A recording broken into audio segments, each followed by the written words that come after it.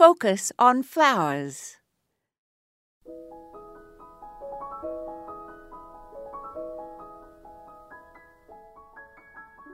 It is hard to grow flowers in shade, but annual impatiens usually works, and so does Helleborus, which is perennial.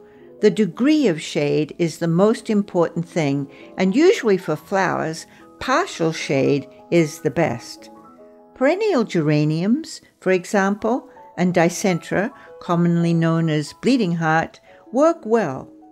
Filtered or dappled shade will be a good place for cerastium, also known as snow in summer.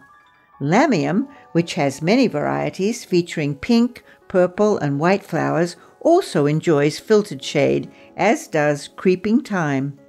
Heuchera, with the common name of coral bells, will also grow well in filtered shade. Shrubs such as Itea and Rose of Sharon are also good choices, underplanted with perennial candytuft, which is called Iberis.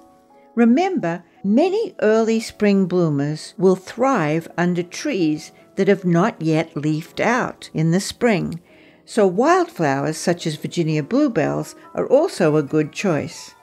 Light or open shade where there are tall trees or buildings will usually welcome Lingularia, Coreodalis, hardy or annual begonias, violets, and lily of the valley.